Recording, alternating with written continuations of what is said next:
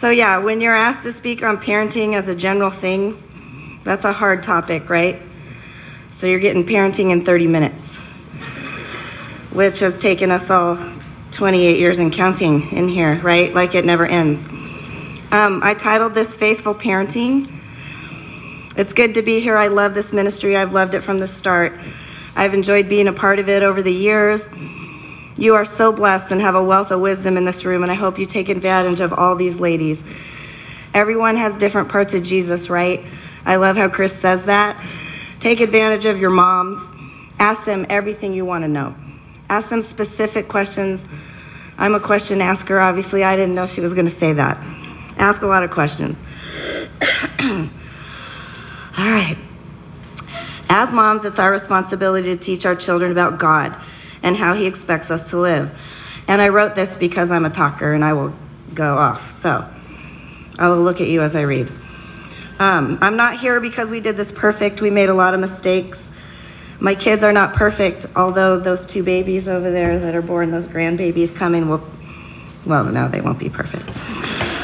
We did not have perfect children. We dealt with many things, but I have seen the benefits of faithful parenting and training, and I hope you can learn something from this today, even if you walk away with one thing.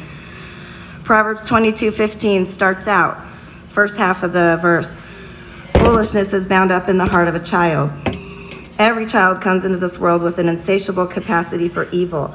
Even before birth, the human heart is already programmed for sin and selfishness.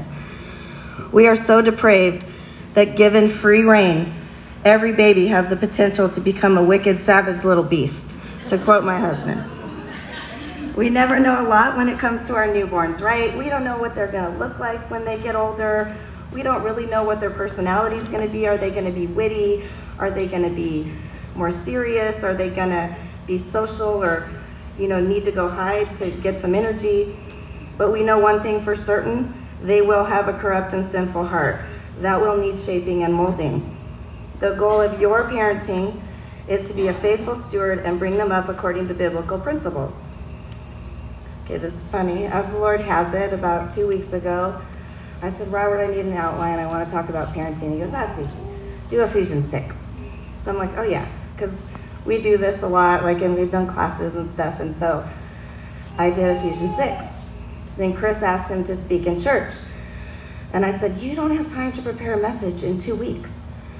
He goes, okay. I said, say no. He goes, okay. He comes back, he goes, I said, yes. I said, we're going to be gone. He goes, no. I'm going to do the parenting message on Ephesians 6. And I was like, you told me to do Ephesians 6. So when you hear him in 2 weeks from tomorrow, you tell him he stole my stuff. And he will be different because I'm going to be a lot more practical, but he is a stinker. And he just laughs and thinks it's so funny, and it's really not very funny, but... All right, Ephesians 6, 1-4. Children, obey your parents in the Lord, for this is right. Honor your father and mother. This is the first commandment with the promise, that it may go well with you and that you may have a long life on earth. Fathers, do not provoke your children to anger, mothers too, but bring them up in the training and instruction of the Lord. Parenting must be intentional. You need a plan or you will be overwhelmed.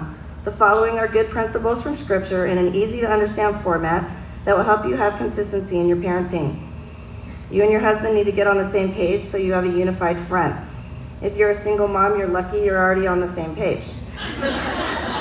First family command is obedience. Children, obey your parents in the Lord, for this is right. Obey literally means to hear under, to listen with attentiveness, and to respond positively to what is heard, and I know you wish your kids were doing that. The idea is to obey by listening to an authority. It is their fundamental role as a child. The Greek word for obey means to obey on an ongoing basis. It is command, it is not an option. Children, therefore, are to put themselves under your words and your authority as their mom. But as John Piper says, it makes no sense that God would require children to obey parents and yet not require parents to require obedience from those kids. It is part of our job to teach children the glory of a happy, submissive spirit to authorities that God has put in their place. Parents represent God to small children, It is deadly to train children to ignore the commands of God. Parents stand in the gap, so to speak, between children and God while they are too young to have a full and mature relationship with Him themselves. John MacArthur calls it proxy, the authority to represent someone else. So you are God's proxy authority to your children. Why are they obey? Because the verse says it's right. Your children are to obey, and from around 6 months to 5 years old, this is your strongest time to teach it. God's rules bring blessings. The following are some benefits and also some dangers. I can't remember your outline, but I think you need to fill in now. Because I made the outline a couple weeks ago. Teaching obedience. It will keep them safe in crisis. Emergencies, running in the street, touching the oven, playing inappropriately are all examples. You need to be able to say stop right now, and they stop immediately. When we were younger, we taught them that there was a circle of safety and those kids need to stay in that circle because outside the circle was lions and bears that wanted to eat them, and so they needed to obey their mommy. And they actually understand that. We'd say, get back in the circle and obey. If you lack to teach obedience, we were actually fun and not mean, but they understood the analogy that there was dangers if they didn't obey their parents. Okay. If you lack to teach obedience, you will have a stressful home environment. If you do not teach first-time obedience, you as a mom will be nagging, harping, and warning consistently, and also getting mad. You will probably get very harsh. Your children will learn to tune you out. They will obey only when you have reached your boiling point, and they know what that is because you have taught them to know what that is from experience. If you teach your kids to obey when you yell and scream, when will they obey? When you yell and scream. If you teach them to count, and you say 1, when will they obey by the time you get to what? Whatever your number is. You say 3, I've seen moms go 1, 1.5. I'm like, no. They need to obey when? Right when you say it. To get obedience, therefore you are constantly counting, or you are constantly nagging, or you are yelling, or you are harsh. This is not a great environment for your home. First-time obedience develops the virtue of self-control. Probably the biggest point to me. Self-control means doing the right thing, whether you feel like it or not. It is the number one, most important virtue you want your children to have, because you can't have other virtues unless you first have self-control. For instance, you can't always be kind or patient or think of others unless you first have the self-control to deny yourself and to do those virtues, right? To exhibit those traits. Self-control does not come naturally to children. I don't think anybody in this room would argue with me on that. Right? And all us old moms laugh because we can look back and laugh, but I remember being in your stage just looking at them and thinking, oh my gosh, right? You must train them, it must be developed. Like any talent, skill, or quality, it's developed through practice and repetition. The more you practice, the better you get. Every time your children have to obey you the first time, when they don't want to, it develops self-control. That is like a trick. You guys, every single time they obey you right away, they are developing self-control. Sometimes we just want their hard, whiny behavior to stop. Do not compromise to make peace. You will not have peace in the long run if you compromise here. A child who learns to deny his own desires and submits to his parents' control gains inner control. First-time obedience offers consistency. Children do better when there's routine, structure, boundaries, and predictability. First-time obedience is a predictable, consistent rule children can count on. This is part of you parenting consistently with God's principles and God's word. This develops trust in your children. 5. First-time obedience requires them to submit to you, not themselves, not their feelings, not their emotions, or their self-centered desires. You model Jesus for them now. You are to do this in the Lord. That means as if you're Jesus, remember we are his proxy authority. Obedience means to hear under, and that's submission, right? It's to rank yourself under somebody else. Submission needs to be gained early, very early. All of this is under the authority you have been given by God. Robert and I would believe submission and obedience is one of the most important things you can teach your children. And God says it here, right, in Ephesians. It enables them to submit and respond to your authority properly, and hopefully what we all want is them to submit to God. They will see that God's ways are best. You are loving them well by teaching them this. They will see that we must obey him no matter how they feel, no matter how hard it is. It's true we cannot change our children's heart. That's the work of the Holy Spirit. But we need to be faithful in that training so that we train them in the way they should go. And remember, to be faithful in the Lord and raise them according to godly principles is our goal as a mom. What is the standard of obedience we should be requiring? Obedience should be immediate, all the way, without challenge and without complaint. You guys have a different way of saying it. All the way, right away, what? With a happy heart. That sounds better, but yeah. Obedience should be immediate, all the way, without challenge and without complaint. Or what'd you say, Tani? All the way, right away, all the way with a happy heart. It's the same idea. This is done by you clearly communicating your expectations and standards, and your boundaries should be reasonable and your words should be clear. I was thinking of Leah, if I told my boys to go in and clean their room, I would go in and I would find them setting up new toys and building trains. And so I can't go in there and say, you didn't obey me, when I feel like it was just not a very reasonable thing to ask a 2 and 3-year-old. So be reasonable in what you're asking them to do. Sometimes if I told Nathaniel anything, I'd found him sitting on the stairs. I'm like, what are you doing? He said, I forgot what you said. So I couldn't find him. He'd be on the stairs, and I think I must have just given him too broad of a, literally with some of my kids, I'd say, pick up the blue cars, pick up the green cars, because they do need direction. I don't know if Leah left, but it does help if you are with them. All right. When giving a command or instruction, they need to do 4 things. They need to stop what they are doing. They need to look you in the eye.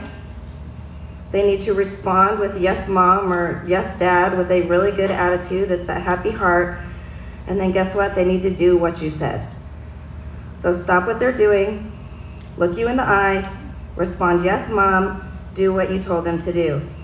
If they obey you, encourage them and make it a big deal. If they do not, the consequence needs to be immediate, and we'll talk about that soon. Did you guys get all that? We're good? What? 4 again? Does that do it? Do what you told them to do. Stop what they're doing, look you in the eye, respond, yes, ma'am, do what you told them to do. Remember here we're talking about first-time obedience, right-away obedience. When you say it, they do it. Do not give them multitude of reasons why that you need them to obey.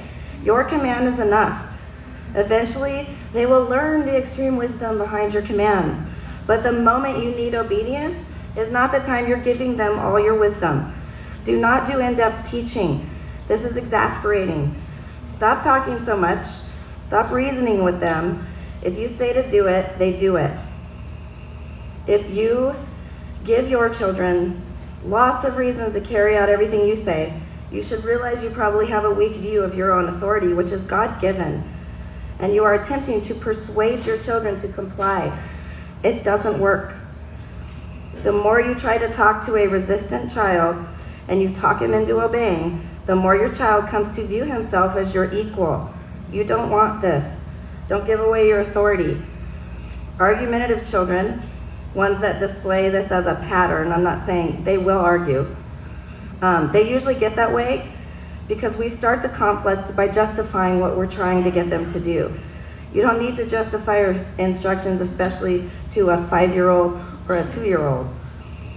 Maintain this authority all of their childhood. Your authority needs to come from God's word. Never in my life have I seen this even more important than now. Our world is so blurry.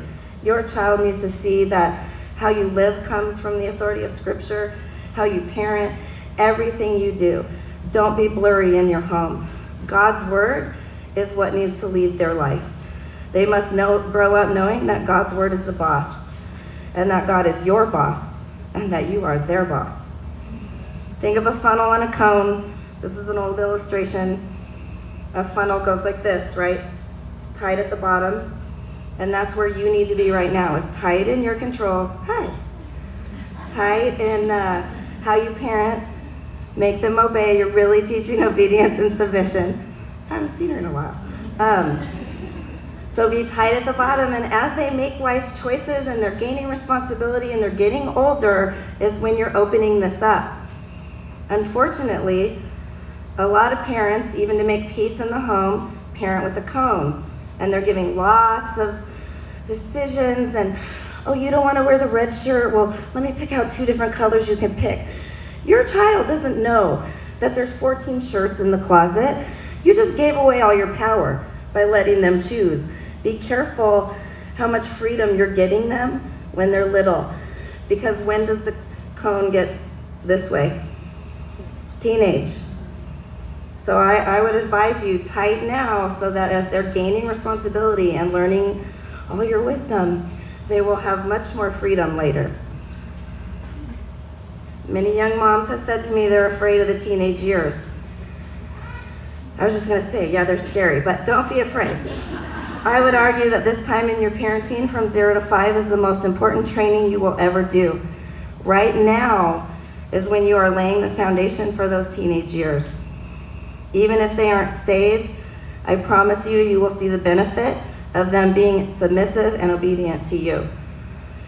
Anything you see at 3, add 10 to 12 years. Do you want to see that lack of self-control in your teenager, that disrespect? Deal with it now. A disrespectful teen is a very hard teenager. J.C. Ryle says, parents, determined to make your children obey you.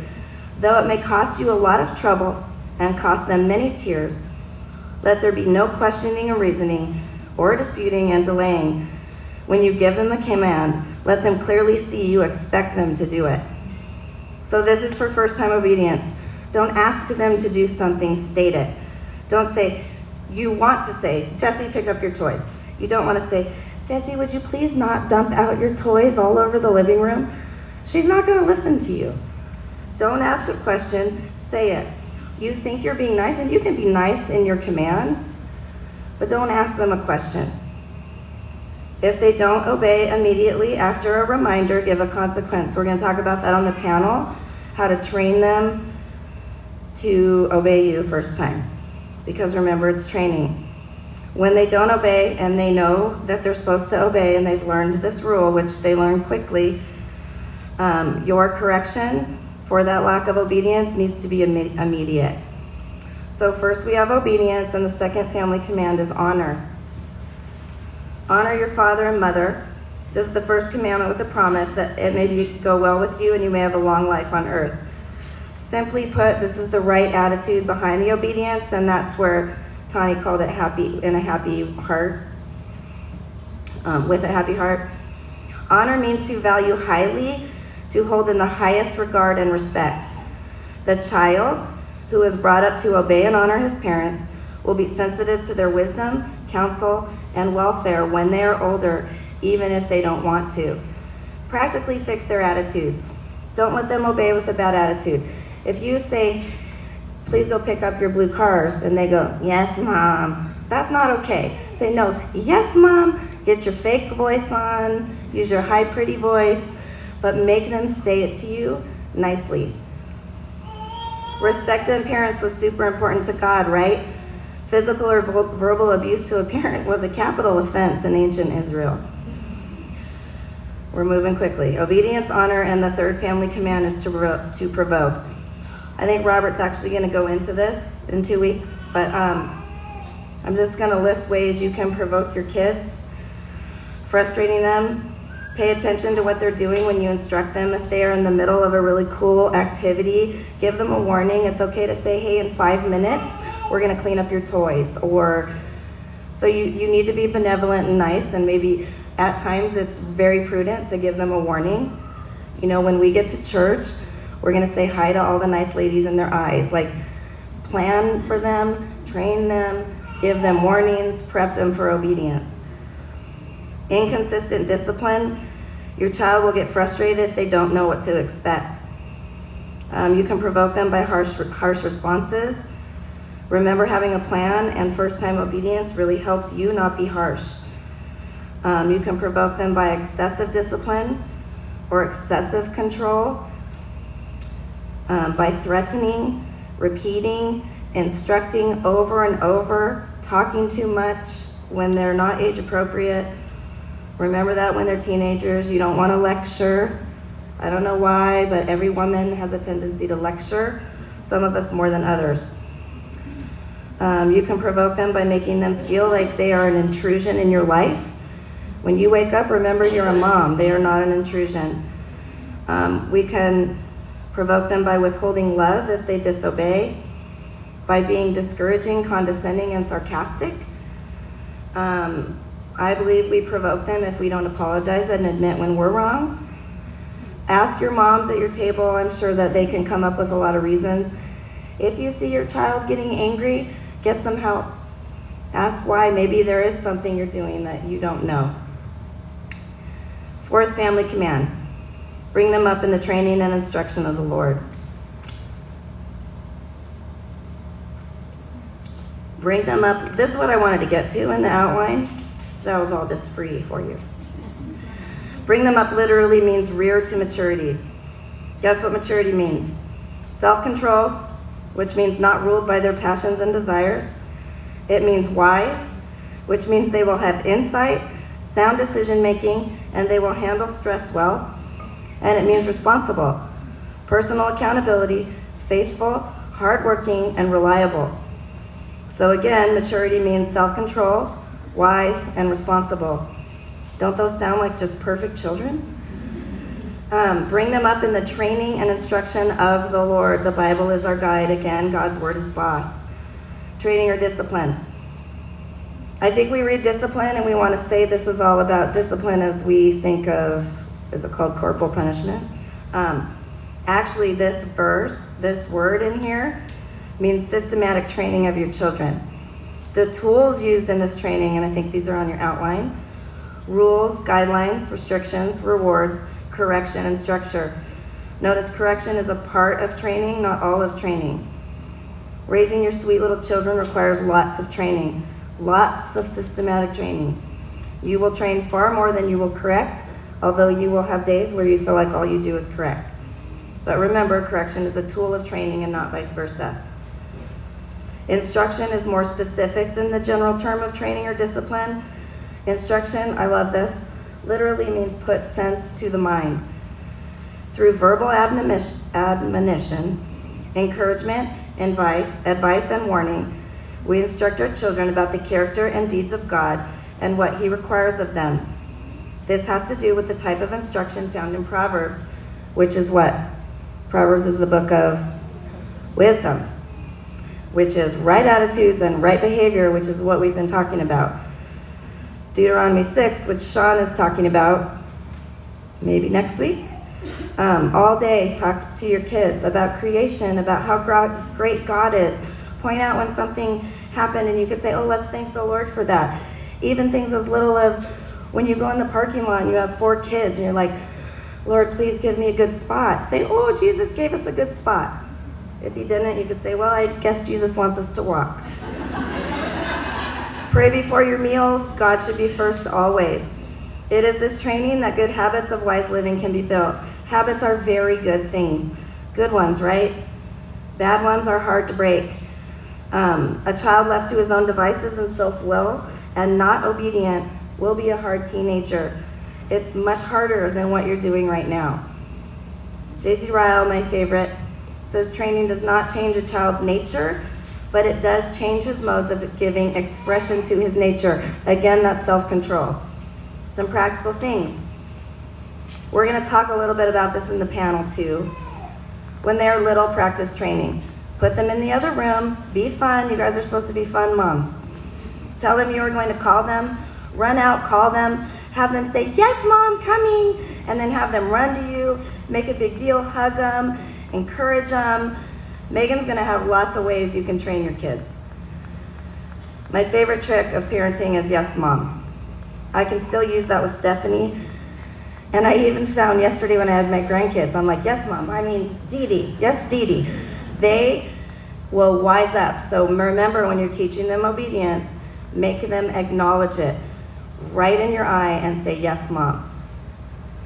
That way you can say, I need you to go right there, yes, Mom. And they're like, she means business, go do it. The other thing, look me in the eye. Remember, it's one of the things you want. This shows respect, it shows they're listening to you, and it shows that you are the authority. You must get their undistracted attention. What do? They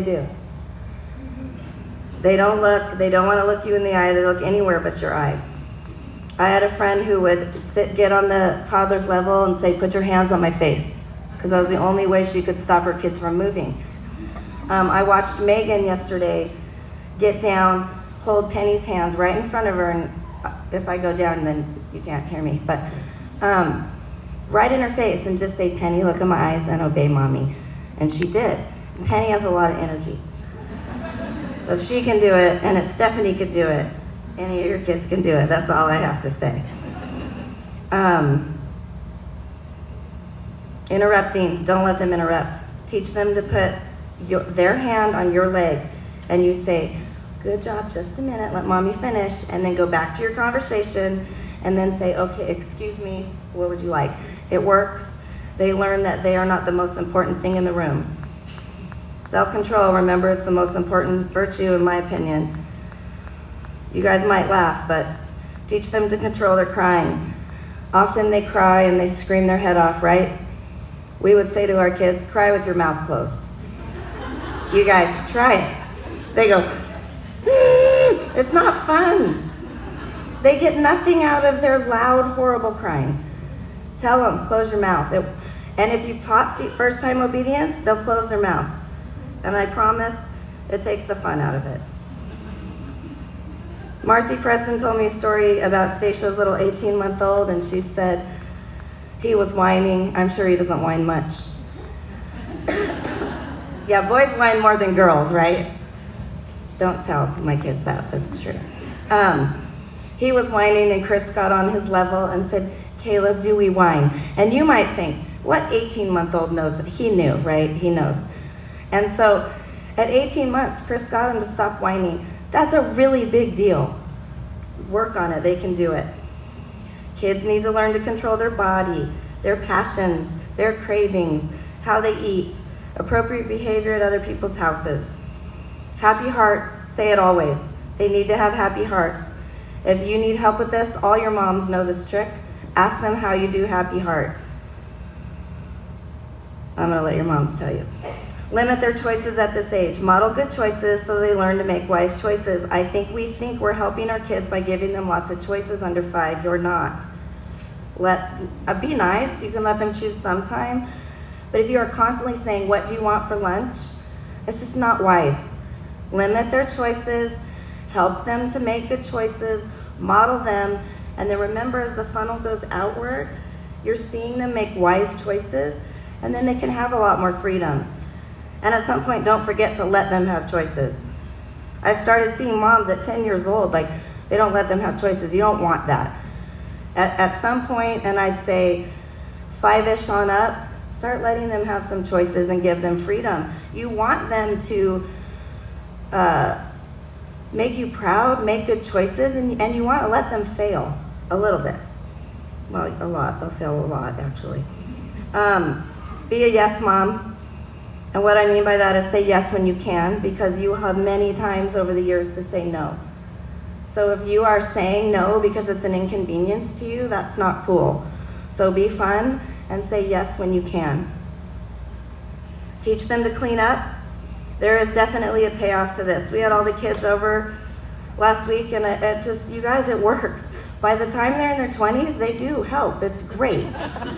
It's so good. And Robert always says, some are not cleaner than others, but he always says, oh, you're just going to miss this when they all leave. And now I'm getting to that point, and it's true, I will miss it. So you guys can come over and mess up my house if you'd like to. This is a good one. Have them play by themselves in their rooms, or a playpen when younger. Gives you a break. It's good for you, but really it's good for them. It teaches them the world doesn't revolve around them and that mom has responsibilities. They learn to play with specific toys. I think it makes them smarter. They learn how to figure out those toys, how they work. And then guess what? You can say in your small little space, maybe when they're, a year old and they're in the playpen, put all your toys in the corner in the proper way. It does help. Stephanie would just throw all the toys out of the playpens. It didn't really work for her, but I had 4 others that it worked for. Read a lot of good Bible books. Bible time should be fun. Make it exciting. Don't be boring. Act out stories. Get everybody involved. Encourage and praise obedience and good choices. Teach them the fruits of the Spirit.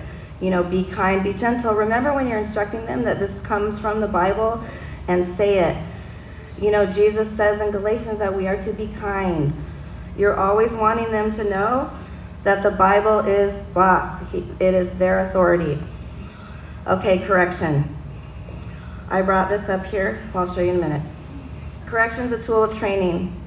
The biblical model, remember, this is part of discipline. Your children will fail often, like we do, right? You have the opportunity to teach them repentance. Biblical repentance is the pathway to your child's salvation. That's what we all want, right? We desire for our kids to submit to Christ and be saved. Biblical repentance is that pathway. An adult who does not know how to repent in life must overcome that handicap when hearing the gospel. Alternatively, a child who learns true repentance might have an easier time in responding to that gospel. They can recognize their sin, acknowledge faults, and make right the wrong. What is repentance not? It's not sorrow, it's not emotions, it's not even apology. Those are possible elements, but they do not prove repentance. Repentance, we know, is right turning from yourself and turning to God and putting your life in His hands. Start teaching repentance now. When they do something wrong, tell them it's a sin. Don't give them a 20-minute gospel lecture at 3 years old, right? There's good choice and a bad choice. They made a bad choice. A bad choice is sin. Have them ask for forgiveness. Correction is not only for the purpose of shaping a child's behavior. It is also the means by which you are pointing your child to his need for Jesus Christ. When a child fails to live up to the standard which he is taught, it is an opportunity to explain his need for a Savior. A low standard gives them a low need for a Savior. The law, even way back in the Old Testament, was given to preserve society and prevent anarchy. The intent was to control sin and to show them that they needed Jesus Christ. You are doing no different as a parent. In training our kids, we are teaching them to understand what it means to know and love Christ and be obedient to God's word. Some thoughts on chastisement. It's actually loving, right? Hebrews 12:11. God's purpose and discipline is precise. It's to bring about the peaceful fruit of righteousness. Righteousness means what? Right with God. Your children must have consequences in order to learn how to live a righteous life, and they must learn. This is to convey God's standard of holiness and to lead your child to an understanding of his inability to perfectly live by them. Like the law, you are a mirror. They must see their need for a Savior and their inability to do this on their own. There are consequences to disobedience. You determine those. We wish there was a book that said, if my kid does this, then you do that. It would be nice. But you can admonish them.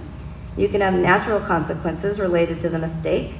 Take away the property, deny some privileges, have them take personal responsibility for the mistake. But if you have determined they have acted in defiance and you have trained them, then you might need a powerful reminder. I opened up with Proverbs 22:15. Foolishness is bound up in the heart of the child. I didn't say the rest of the verse. The rest of the verse says, the rod of correction shall drive it far from him. Spanking is biblical. It is always on the basis of clear prior and understood instructions. It should be done in private when they are aware. Clarify the issue. Have them apologize. Have them acknowledge the sin and have them make it right. Be swift about it. Remember, we want to lecture and we want to give them all our wisdom. Be swift about it. They did something wrong. They know the rule they broke and it's over. Megan's going to talk about this at the different stages. Hug them and send them away smiling. A child should leave this time happy, feeling restored.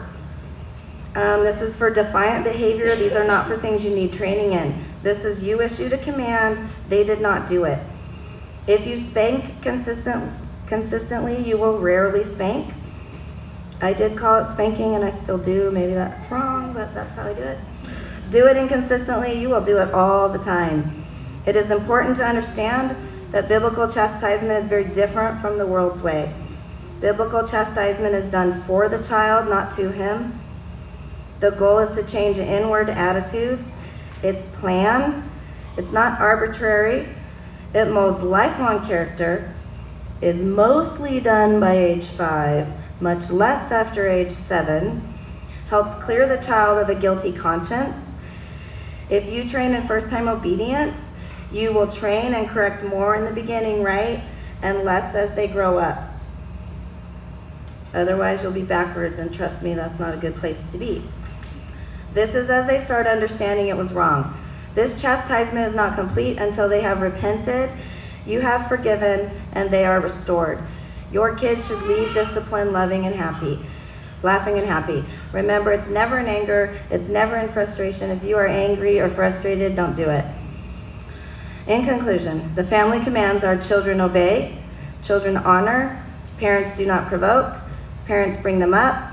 This sounds simple. In reality, the Bible's pretty simple, but it's not easy to do. It's hard. It's a hard job. It's your calling. I would argue it's the greatest job you will ever have. My brother says it's the most important job on earth. Your children are going to be different. You will focus on different things for each child. No matter what your child's like, the standard is the same. So even though they're different, you're not lowering or raising the standard based on the kid. The standard in your home is the same.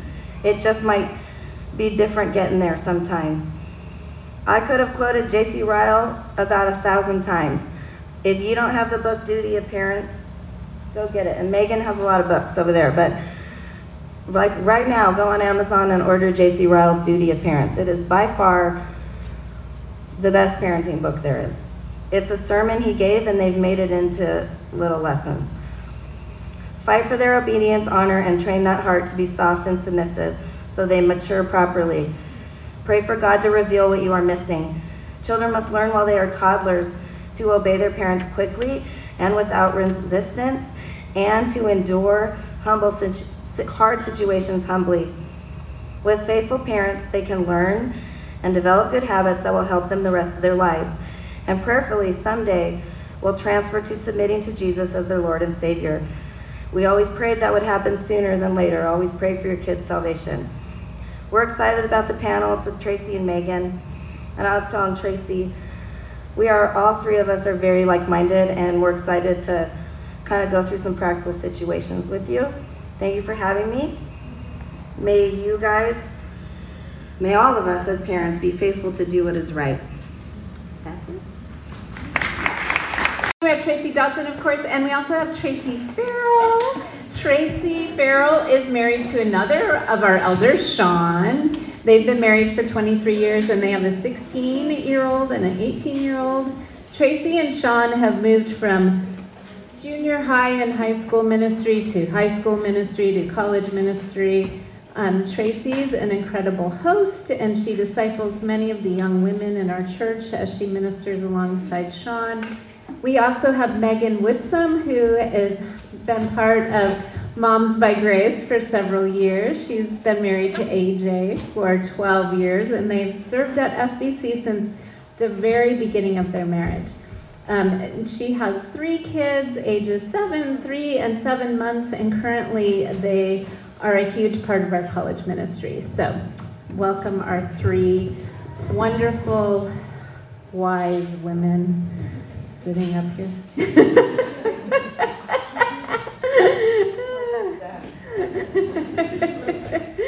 Oh, okay. So we're going to start out with the question, what is the proper discipline at different ages?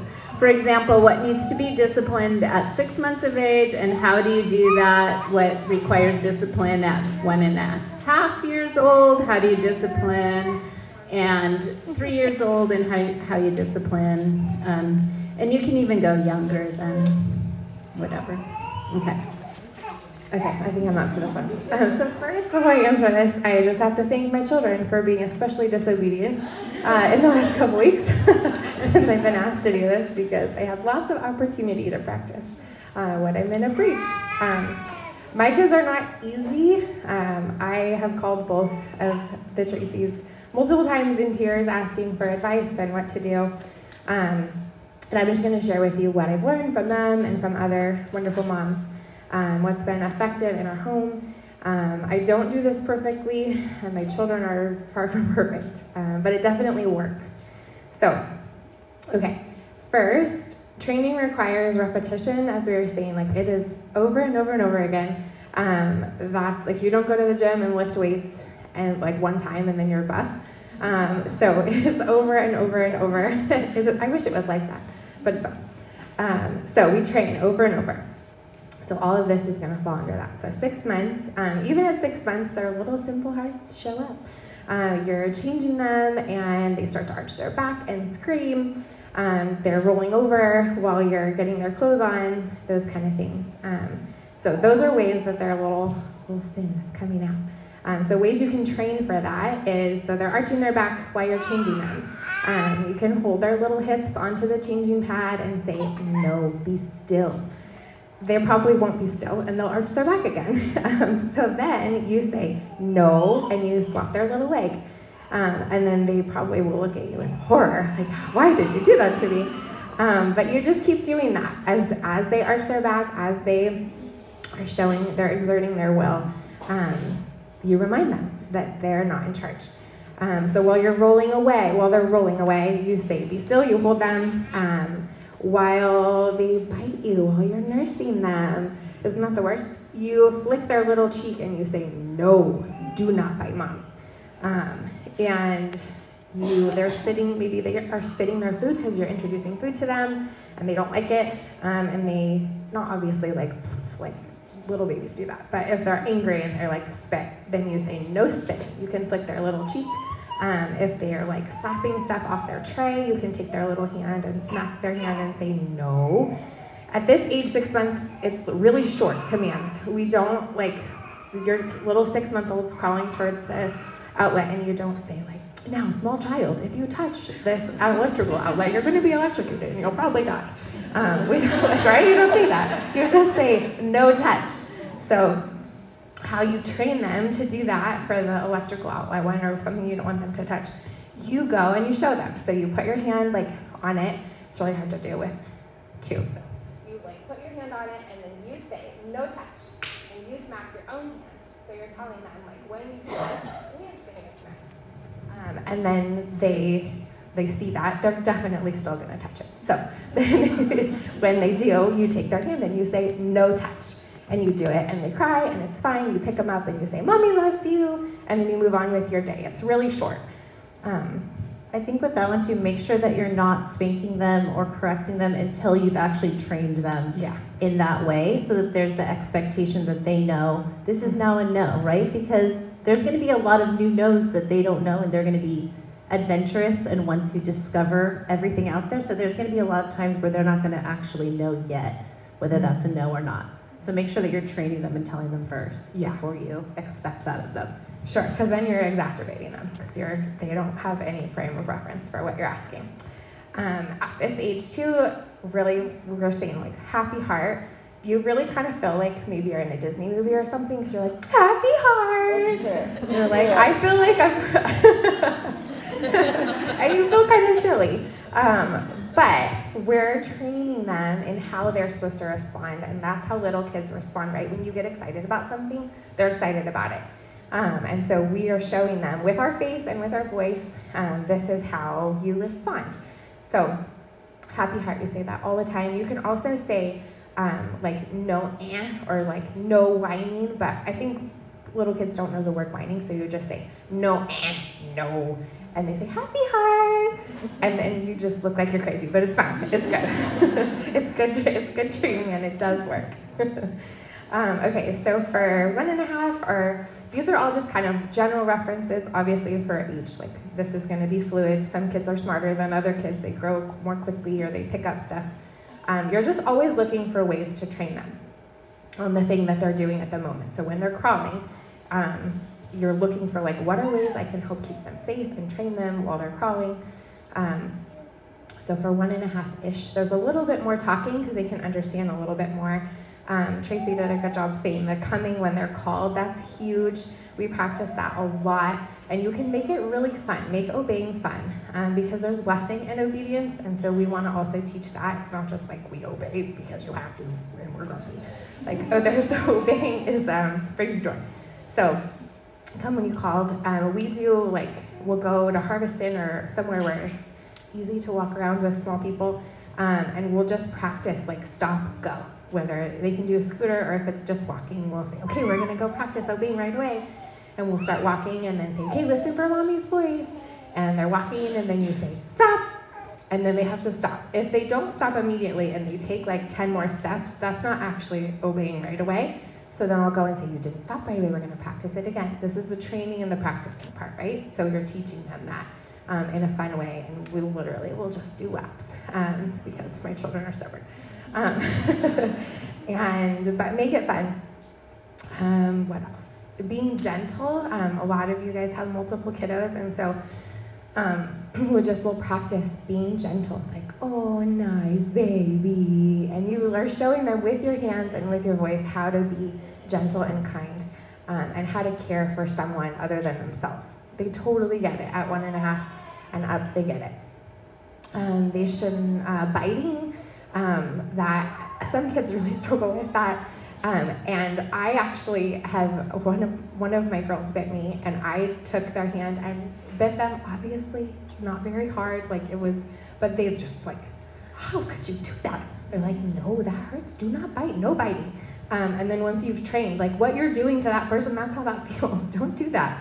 Then you can then correct them for when they do it the next time because they know.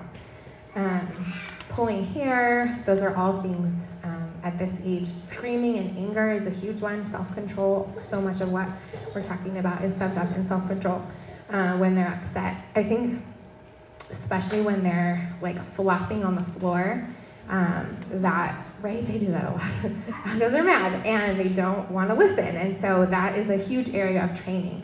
So you can tell them, no flopping, and you like help them stand up, and then they like go limp and they get mad, and you say, no, stand up, happy heart. And really you're just helping their body do the thing that it's supposed to do, right? Like you're telling them to smile, we stand up, we look in the eyes, all of those things. You're showing them how they're supposed to do it. I think there's oftentimes too when that's happening and you're spanking them multiple times that they can just be getting more and more angry. Mm-hmm. It's okay to put them in their bed and to tell them, you know what, you're out of control, especially if they're doing the tantrums and hitting their head on the ground or whatever. Put them in their bed. Jill Studd always told me that's the safest place for them to be. And for you to be able to calm down and to go and get your heart where you're thinking clearly and where you're calm and rational and not getting caught up in their tantrum as well and getting frustrated and angry, because you don't want to spank them or correct them out of anger. You want to do a soft answer turns away wrath, right? And so we want to make sure that our hearts are right. So the safest, put them in their bed, tell them, I'll come back when you have a happy heart. And then you go into the hallway with your book or your little, we were talking about what was the wise words for moms, and we're going to look at that and remember, okay, these are the verses that I'm supposed to be thinking of, and I love my child. Lord, help me to love this child. You're praying, right? Trying to get your heart right and ready to go and meet them again and then start the correction over so that you both are in a place where you're able, even when they're really small. I would go in and say, turn into the doorway and say, are you ready to have a happy heart? And sometimes they'll look at you, and then they're deciding right then whether or not they're going to smile or whether or not they're going to start screaming. And if they start screaming again, you go, I guess you're not ready. And I walk out and they can't see you again. You hear them in there throwing themselves all around their bed, whatever. And then as soon as you hear them quiet, you go back into the doorway and say, are you ready to have a happy heart? And then you see them look at you. And then, so you keep doing that with them until they have the right response. And sometimes that's better than continuing to keep spanking them and correcting them because it's just making them more angry. And when they're little, you can go in there when they take a breath. They're screaming in there, and they go, happy, and when you leave. And you guys, honestly, this works with dogs. You can do this. I go to dog school, and I'm like, every parent should come to dog school. The other thing I was going to say, when you're spanking their hand, you're not saying, no touch. It's this. It has to hurt. Has to hurt. You don't want to overly hurt them. Remember, excessive discipline is not good, but it has to hurt. When their hands, you're feeling like, whoa, I'm having to tap their hand a little too hard, then you go to this, not this. It's this. You guys, I'm not crying. Do it on yourself. So they'll cry, but in the beginning, when you're, on the changing table and you're doing this, they're not thinking, wow, my mom just took her hand and hit my thigh. They're thinking, what was that? And then you guys, these are just little reminders. So then you're on the thigh, and then you don't use that little tooly thing, whatever you guys like to call it, whacker, till later. Yeah, so I think that we always want to do defiant disobedience. You've asked them to do something, and they know it. Yes, and they know it, and that's when you would introduce the whacker, and that's when there's that more immediate, quick, fast, that I asked you to do something, you didn't do it, there's a spanking. That's not the training part. You've moved into they know what they're supposed to do, and there's a consequence for it. So moving a little bit into the older ages, around 3, even before 3. My kids are before 3. They're very advanced. they are thinkers. Advanced in their sin. It is very advanced. They're very creative with their sin, so they can understand a little more. So these are some things to be looking out for at that age, and then I'll tell you kind of what I say when I go to discipline them. So all the things from before, stopping and coming and happy heart and all of that. Lying really starts to rear its ugly head when they realize they can get out of something potentially. And so lying in our house is a double consequence. Whatever the consequence was that you did, you're going to get that one, and you're going to get 2 more because God hates lying, and we want to instill that in our kids too. Whining, this one we do a little bit less spanking for, and more they have to go be by themselves. And so it's hard to be stop whining, spank you, and then they're oh no, they're fine and happy. Sometimes it just takes them a couple more minutes to calm themselves down. And so Tracy was saying, put them in their room. Even I was gonna say, you can also make them repeat it with a better voice. Yes. Because that's all training. When they're whining, you say, what? Try again. They know how to repeat it nicely. Mm-hmm. Yeah, absolutely. Just being kind towards other people, sharing their toys, those are all things that you can train them in. And then so if there's a need arises for them to have consequence, and there's people around in our home, which is a lot, I take them to the bathroom, and so I'll bring them. I usually just sit on the toilet, and then I have their little hands in front of me, and I'll say to the 3-year-old now, why are you in trouble? Most of the time she can articulate it. Sometimes she's still really angry and doesn't even want to say. So if she says, because I hit my sister and I was screaming or something, then I say, yes, there's a consequence for that. And so I pull her over my leg and I smack her leg right here with the whacker. And then I'm starting the restoration process, right? It's super short. I say, what do you need to say to mommy? And then she'll say, I'm sorry. You always want to have them say what it's for, not just I'm sorry and move on, because we have to acknowledge our sin before the Lord, right? And so we want to teach them that they're acknowledging what they did. So I'm sorry for hitting Harper. And then we'll go, and so I say, I forgive you, and then we go find, if it's against someone else, we go find that person and say, okay, Penny's gonna say something to you, and then we practice saying it to their face, looking them in the eye. Sometimes if I can sense it's gonna be a problem, I will have them practice to me while we're in there. If it's for a friend and they just are kind of extra embarrassed maybe that they're in trouble, I'll say okay, what are you gonna say? I'm pretend like I'm cozy. What are you gonna say?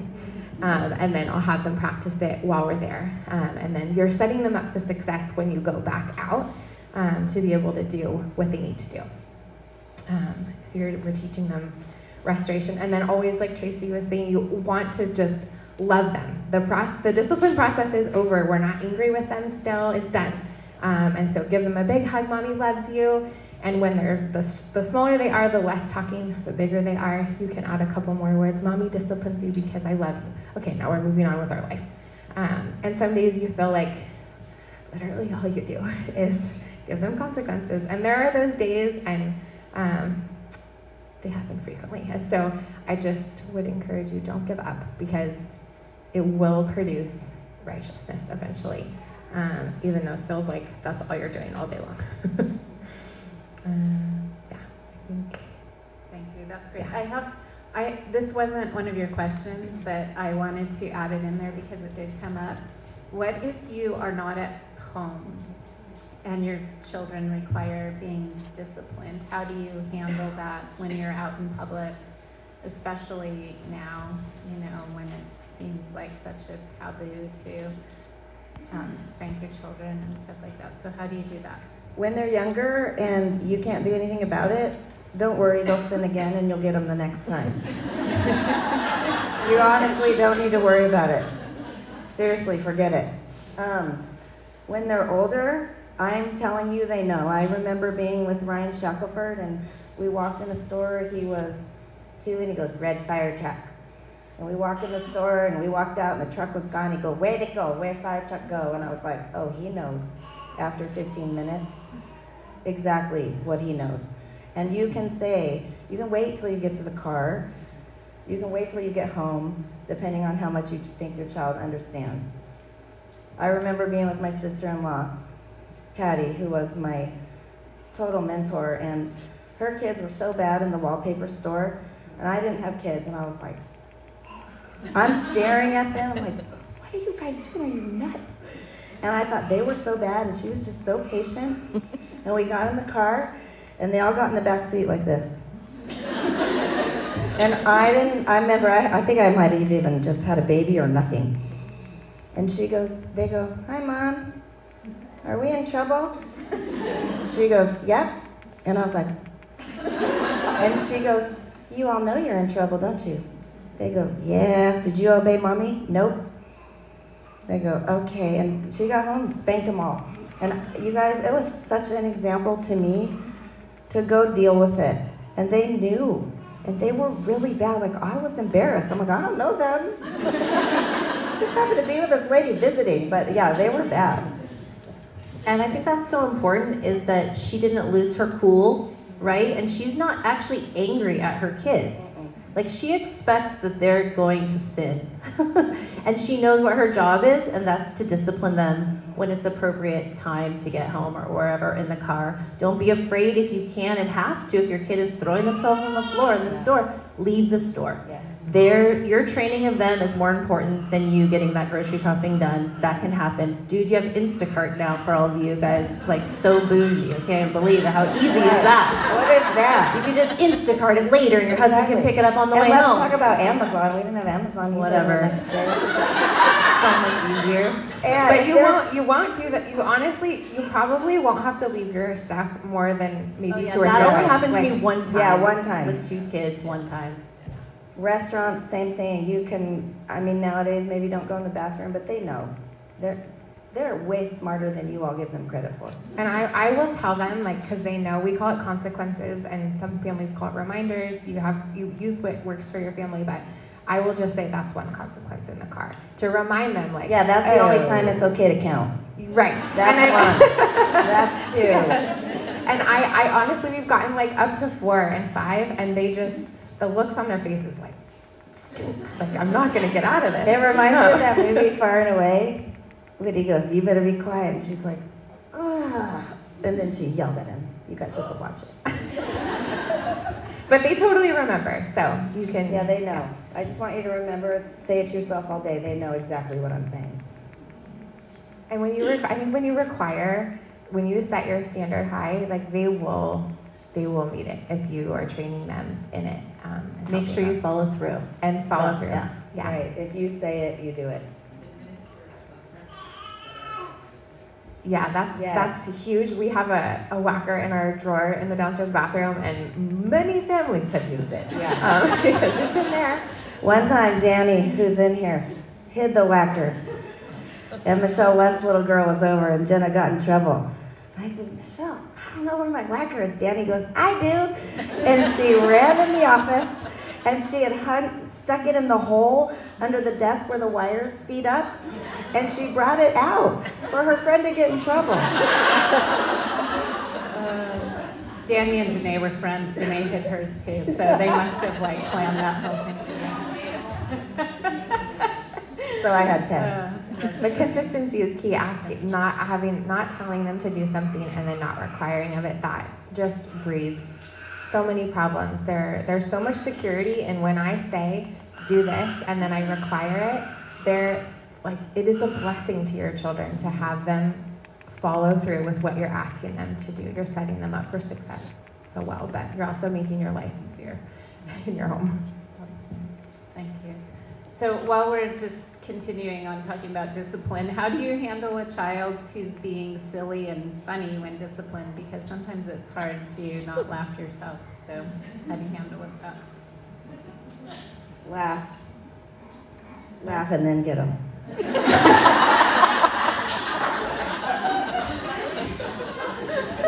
I think the older I get, the funnier it gets with my grandkids. Colby especially, she's funny, and I have to turn away like, oh my gosh. So how many times have you all turned your back on your kids, laughed, and then turned back around and acted like...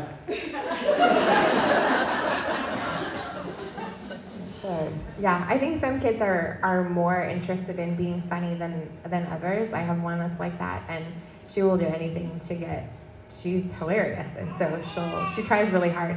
And so when I am, as a mom, I sense I think that this is actually becoming a discipline issue because you're trying to get out of it.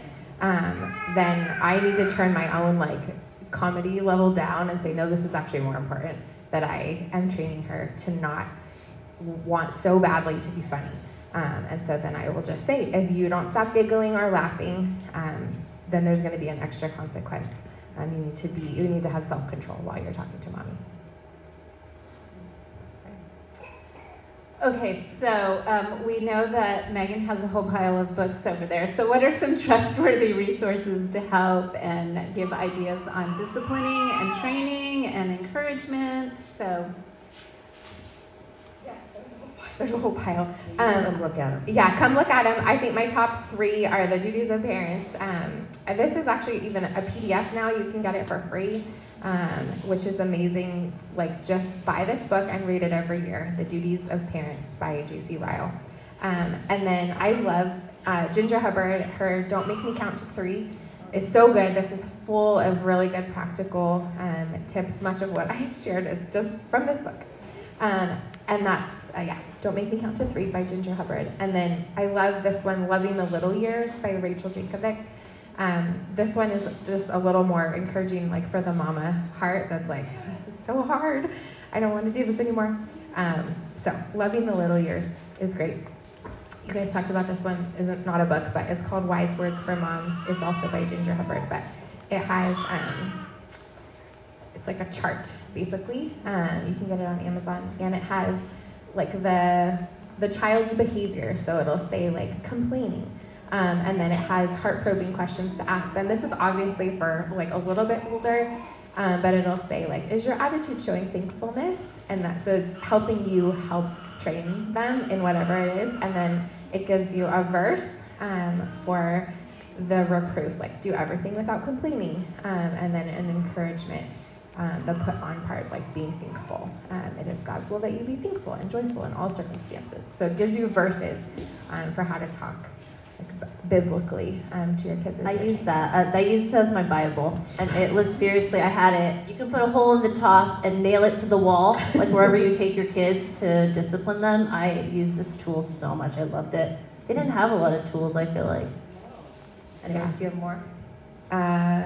There's just so many resources. I think it's overwhelming. I think the greatest asset you can have are the older women that are sitting at your tables right now. This is such a blessing to be able to have this. There was nothing. We didn't have this either. There was nothing like this at FBC when it started, and this is such a huge blessing. We had, I had her and a few other women, but to call them, right? The people that have been in the trenches before you and who have all the war wounds and battle scars from before, and that can just speak truth to you in the moment and remind you of what you're supposed to be doing and calm your heart and turn it back to the Lord, and remind you and just encourage you in that process, because being a mom can be really discouraging at times, especially when there's that repetition of your kids needing that consistent behavioral help. But yeah, use them. I think they want to be used. Don't think that you're bothering them or that they don't have the time. They'll make the time for you. They want to see you succeed. That's their heart's desire. That's why they're here, spending their Saturday morning with you. So take advantage of them. I know that they would want that. Over Instagram. Instagram, you guys, we go on some of these sites just for fun. For kicks and giggles. Yeah, and they have beautiful Instagrams, marketed well. They are garbage on parenting. Be very careful what you're looking up, especially the guy that says, I'm Dr. So-and-so and my wife's so-and-so, and it's very psychological. I read one the other day, they said obedience is necessary sometimes. I was like, and they're talking about Christianity, and they're saying that God is just all about grace. You guys, you are to be full of grace and truth, but under 5, grace is later for your kids when they're understanding, they're standing before God. You are training them from 0 to 5. Don't go to Instagram and weird doctors with pretty Instagrams with their wives who say things that are completely against God's word, which is your boss, not Instagram. Yeah, and God's never wishy-washy with us about our sin, right? No, and His expectation is first-time obedience and complete obedience, and that's what we're trying to show our kids as well. So when you see that little airplane and you have friends that post that and it comes to their story, it's not, be careful. Be careful of social media. It is, I think it's incredibly damaging to parenting. Go to your moms at your tables and your older moms. You can text any of us.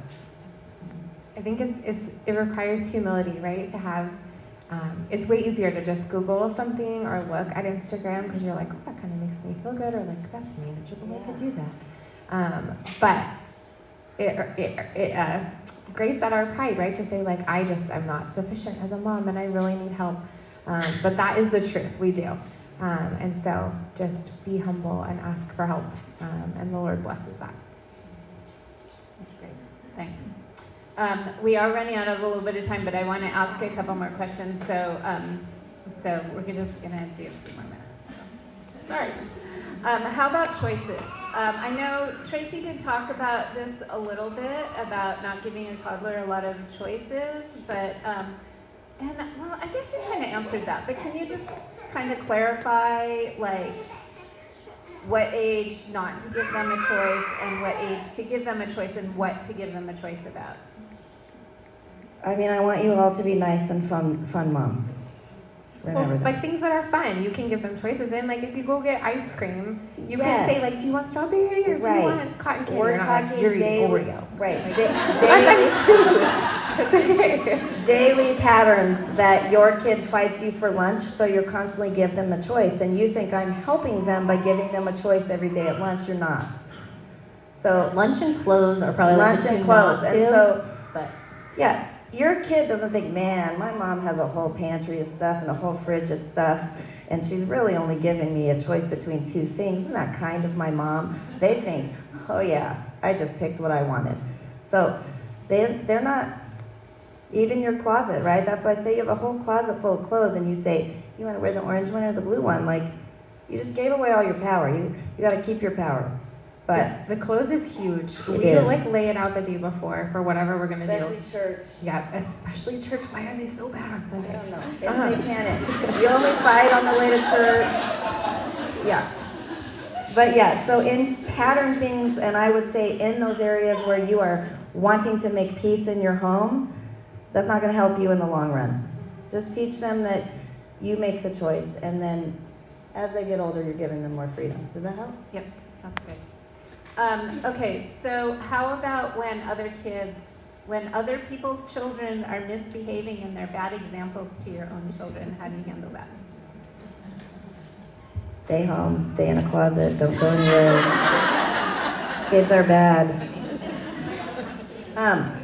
Everybody sins, right? These She's joking. These are opportunities. That's not good advice. Listen, everything you do is an opportunity. I like how Megan used that word. It's an opportunity for you to train their hearts. You are going to have different rules for your family than other people's families. So we'd say these are Dodson rules, and maybe my kids wanted to change families sometimes. That's okay. They're back now. They like us now. But yeah, it's an opportunity for you to train their hearts. Let me just tell you something. Those kids are not teaching your children to sin. Remember that and say it to you over and over. Your kids are born with that velociraptor heart. And no kid is teaching them to sin. They sin all by themselves. Really good and really great at it. And it's really important to give your kids the opportunity to be at other people's houses so you can actually see if your training is working. Because a lot of times when you're home in the safety of your own home, they really learn how to stay within those boundaries very well. But then when they're let out is really the real test, right? It's the real test of whether or not they've really taken that in and digested it and are able to apply it in a new space. And so I think sometimes you're fearful going out as a mom with other people because you realize this is going to be a lot of work. It's more work when you're getting together with other people's kids because usually the whole time you're there to try to have mommy time together, but really you end up just disciplining your kids more. That can be really disheartening. That's another good point. But it's so important. You're not actually going there to have mommy time with your friend. You're really going to just continue to be mothering in those situations. Hopefully there's some encouragement as you watch each other parent that I'm not alone in this and there's someone else battling alongside me. But it's probably not going to be a time where you're having deep conversation, right? Especially when your kids are 0 to 5. So having right expectations in your own heart when you're going to people's houses is really important. And you're setting them up for how to deal with hard things, because sometimes they're sinful in their own right, but sometimes something sad will happen, or whatever. Their kid's face gets scratched because one of the other kids was being mean. And so that's a really good opportunity for you not to be we're never going over there again. You're so mean. Yeah, poor thing. Right, but to respond and say you know what, that wasn't kind, but we're going to choose to love them anyway, and then not bashing on your kids' friends when you get in the car on the way home, oh, they were so mean today, or whatever. My kids are really good at this person did this and this, and then we just stop it right when it happens and say, nope, we're not going to talk poorly about them. We're going to be thankful that we have friends, right? We're so thankful. And my kids would say, why didn't they get in trouble? And I'm I'm sure they did when they got home, right? Just tell them. Yeah, believe the best. That's great. I love it. All right, I have one last question for you ladies. It doesn't really have to do with parenting, but it does have to do with children. And I know that all of you have dealt with the grief of a miscarriage, and so we're hoping that maybe you could give us just some counsel in dealing with that pain, and maybe even tell us what was helpful for you and what wasn't helpful for you. So could you just share a few things with us? I'll go. I have had 4, so we're not really up here to tell you our personal experiences, but I had 4 kids. I had adopted 2, surprisingly got pregnant, and had an easy, great pregnancy. Honestly, I was so good at it, I don't know why I couldn't do it again. It was really easy for me. He was born in 6 hours, and then went to adopt Danielle and got pregnant, and since Danielle lost 4, Tracy and I lost 1 around the same time. So in a matter of 5 years, I had 4. And I'll tell you what was helpful to me is that studying who God is always and the attributes of God. And God is sovereign in that, and yes, they were difficult. I had 1 early, which was I would call a normal miscarriage, and then 3 were at about 10 and a half weeks. 2, I had already seen the heartbeats. So it was hard, but I think knowing who God is and God's sovereignty, and God has our days numbered just like he has our babies numbered. I think it's a matter of, for me, of submitting to the Lord and his will in my life and what he had planned for my life. Yeah, I would agree with that. I think in any of the really hard things that I've been through in my life, it was a process of the Lord saying, do you trust me? Do you trust me with the things that you don't want to happen when they happen? And it was such a good exercise for my heart, for the Lord to draw me back to himself and back to his word, just like Tracy was talking about, not just in parenting your kids, but in every aspect of your life. You are trusting in God's word. That is your rock. That is what you stand on, because it's a firm foundation and it's not slippery. And so speaking truth, there's a woman, I don't even know who it is still, that sent me flowers with Romans 15:13. And I have that up in one of my rooms now as just a reminder, because that was one of the solid rocks that I stood on, was that verse. And just having hope in the Lord and reminding myself of that when I felt like those days where it was hopeless or difficult. And mine was about a month long because I didn't actually miscarry. There was no heartbeat at one of my appointments, but then I didn't actually miscarry the baby. And it took like a whole month for the doctor to decide that I was actually going to end up having the DNC or not. So it was quite a long process of just my heart being really sad, and just feeling the weight of having something inside me that wasn't alive anymore.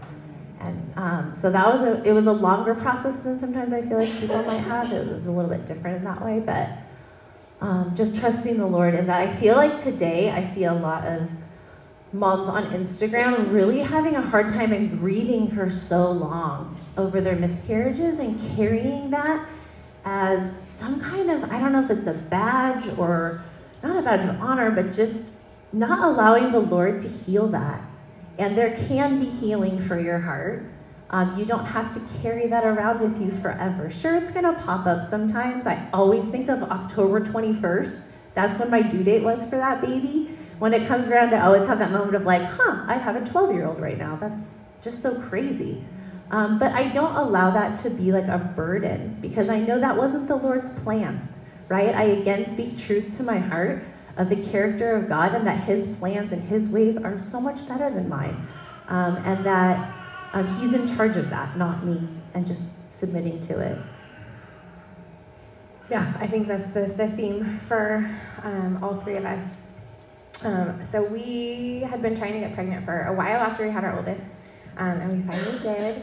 And then at 19 weeks, we lost our son. It was sudden and frankly pretty terrible. I had contractions and had to deliver and go to the hospital and all that. And the one thing that everybody would ask is why? Why did that happen? Medically, what was the reason? Everybody wanted an explanation. And guess what? There wasn't one. There was no answer. There was no medical reason to point to. The doctors just said, this is really rare, less than 1%. We're really sorry. And I probably will never know why. And that's okay. Because I know that that was God's plan for our family. It was really hard, but I know that God is good. And so to answer the how do we grieve and move past that, first, I just have to say being involved in a church is one of the biggest blessings, because we were so cared for. We had meals brought to us and flowers, and just we were very, very well loved, and we didn't feel alone. And then practically, I think I took about a week and didn't do anything. I was home. I cried and journaled and cried and prayed and cried some more. And I just kind of wrote everything down. I had a little journal that someone had got for me, and I wrote his whole story from beginning to end. And then I just prayed that God would give me peace beyond my understanding, because I didn't know why. And that I just would accept his plan and not hold on to this grievous event in my life as my identity, or like I'm that lady that happened to. And so I took all those things. We had, people had given us things for him, and so I donated all of the clothes and things to Birth Choice. It's a local crisis pregnancy center, and just I didn't want to have those anymore, but I gave them away. And then I had like his beanie from the hospital and ultrasounds and those kind of things, and I put them in a special box. And I have that box just on a shelf in my office, and now I see it as a reminder of God's faithfulness to me. He carried me through that. And every so often I think about it. We just had his 4-year in January. He was born in January. And so every January I get a little sad. And then I just stop and I pray. And I thank God for what he did in my heart and in our family. And I actually ended up getting pregnant the next month with our 3-year-old Penny. And she's just the best. I can't imagine our life without her. But that wasn't a promise, right? I didn't have a promise that like I would have another baby and it would be fine. And so I think just like we've been talking about all day, that lesson was so filled with self-control. And the training that I had from my parents who are believers was a blessing to me to be able to have those thoughts and take them captive and really practice the training that I have had. And I didn't need to have another baby to be joyful, because my joy is in the Lord and not in that baby. And that is what we can train our children in as we're disciplining them and training them, that they don't need things to be joyful. They don't need to have their way to be happy. So. Thank you, ladies. That was great. Thank you. Thank you. No, I was just going to say, for me, I wouldn't have Stephanie, and not that one replaces another, but you can look back in your life and see sometimes why God does what he does, and sometimes you can't see that. And that's also okay. And that what Megan said is, these are the foundations you are training your kids in young, to accept authority and submission and God's will, especially in this blurry world you guys are living in. It's important for you that your kids develop strong foundations of who God is very young. And if you are struggling with miscarriage, talk to somebody. Do you want to end there? I forgot I was supposed to talk about idolatry at this one. I think,